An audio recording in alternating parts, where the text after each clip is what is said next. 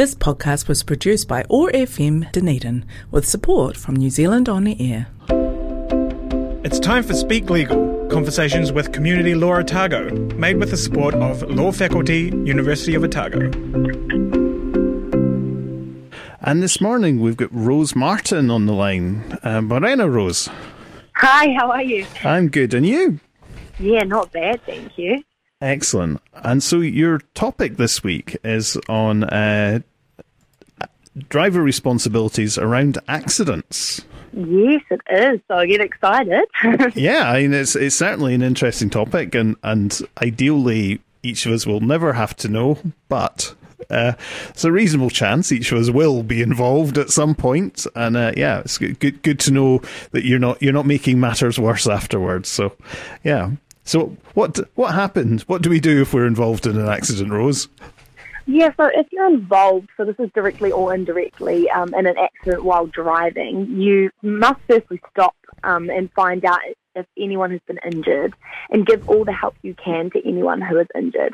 So it is a serious offence to fail to stop and check whether anyone has been injured, even if it turns out no one was in fact hurt. So if you don't have a reasonable excuse, you can be jailed for up to 3 months or fined up to $4,500. You'll also be automatically disqualified from driving for at least 6 months. So it's definitely important to make sure no one's hurt if you are involved in an accident. Yeah. And so, well, that's I guess that 4,500 is the best case scenario. What if someone is injured and you fail to stop to check? Yeah, so if someone is injured or killed in the accident, and you fail to stop and check if anyone is injured, or you don't help any injured people, you can be jailed up to 5 years or even fined up to $20,000. And you can also be disqualified for at least 1 year from driving. Crikey, right. So yeah. And at the point that you're not stopping, you don't know, do you, which of these outcomes there's going to be? So yeah, very clear message from the law there, isn't there? Stop and find out if anyone's been injured and then help them. So if once you're involved in an accident, there's an exchange of information and everything else. What do we need to do there? Yeah, so when you're talking to a police officer or anyone else who is involved, you must give them your name and address, the name and address of the owner of the vehicle you were driving, and that's especially if you're not the owner of the vehicle, and also your vehicle's registration number. Right. Okay. That's nice and clear. And what if you choose not to? Yeah, so if you don't give them these details, you can be fined up to $5,000 if you don't give the information when you're asked to, unless you have some sort of reasonable excuse. Yeah. And so I guess, yeah, there are... I come from Britain where this seems to be more common, but there are scams, aren't there, involving car accidents, and so yeah, there's a desire to keep yourself safe in these scenarios as well, isn't there? As well as be helpful. And so when do you need to tell the police about the accident? Yeah, so if you've been involved in an accident directly or indirectly while driving and someone has been hurt or property has been damaged, you are legally required to report it to the police. So if someone was killed or injured in the accident, you must report it to the police as soon as you possibly can, and within 24 hours at the latest, unless you can't report it because you're the one that's been injured yourself. If the accident involved damage to a part of the vehicle or to any other property, but you can't contact or identify the owner quickly and easily, you must report the accident to the police as soon as reasonably practicable. So within 60 hours, which is 2.5 days at the latest. Right, and so if I don't know, I bump into a bollard and the bollard's fine and it's just my car, does that count as damage to a vehicle? Yes, yeah. So even if it's your own vehicle, play it safe, report it to the police. They won't be annoyed if you don't, if you do it, and they don't need really any more information. So be safe, report it to the police. Yeah, that sounds like good advice.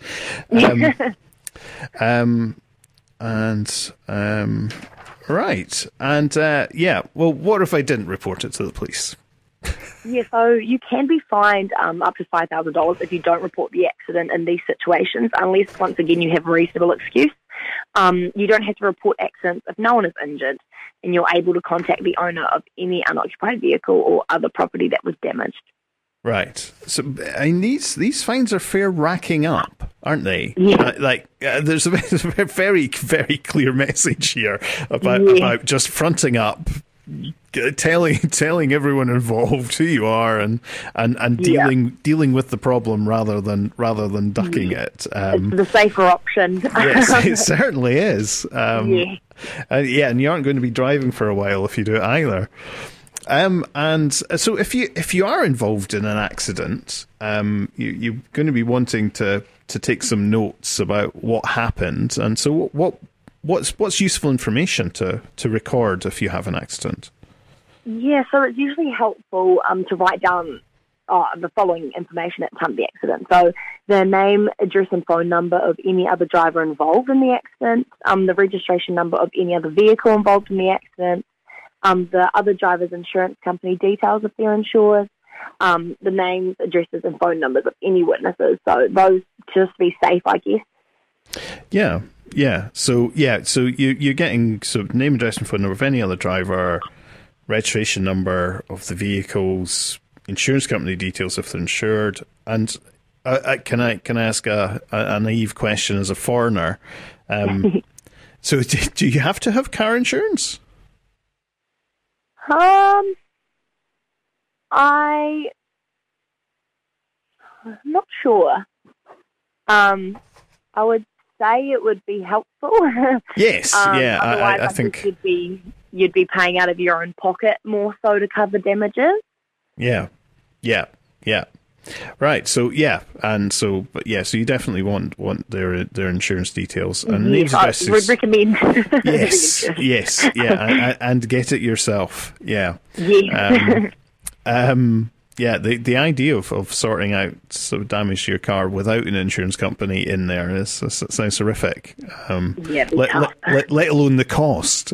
Just the sheer administration involved in it. And so, what information do you have to give to the other driver in this circumstance? So it's all very well you trying to gather information, but what do we need to share? Yeah, so if the other driver asks you, you are legally required to tell them your name and address, your vehicle registration number, and if you don't own the vehicle, the name and address of the owner. And it is also a good idea to give them your insurance company details. Yeah. Cool.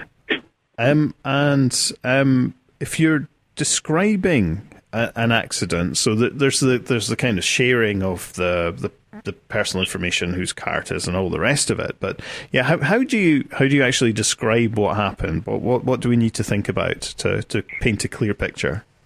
Yeah, so as soon as possible after the accident, it's recommended that you should write down as much as you can remember about the accident, like in a notebook or on a laptop or something like that.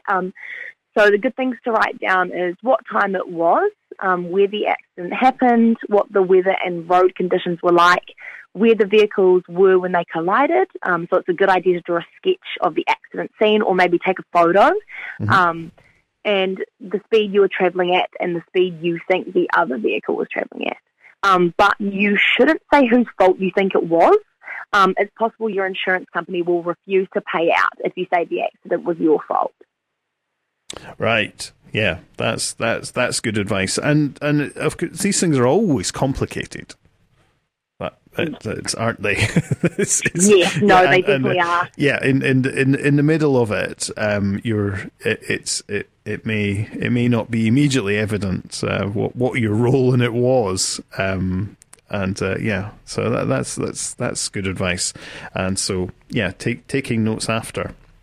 And so if people want more information on this, how can they go about finding that? Yeah, so for more information, you can head to the Community Law Otago website.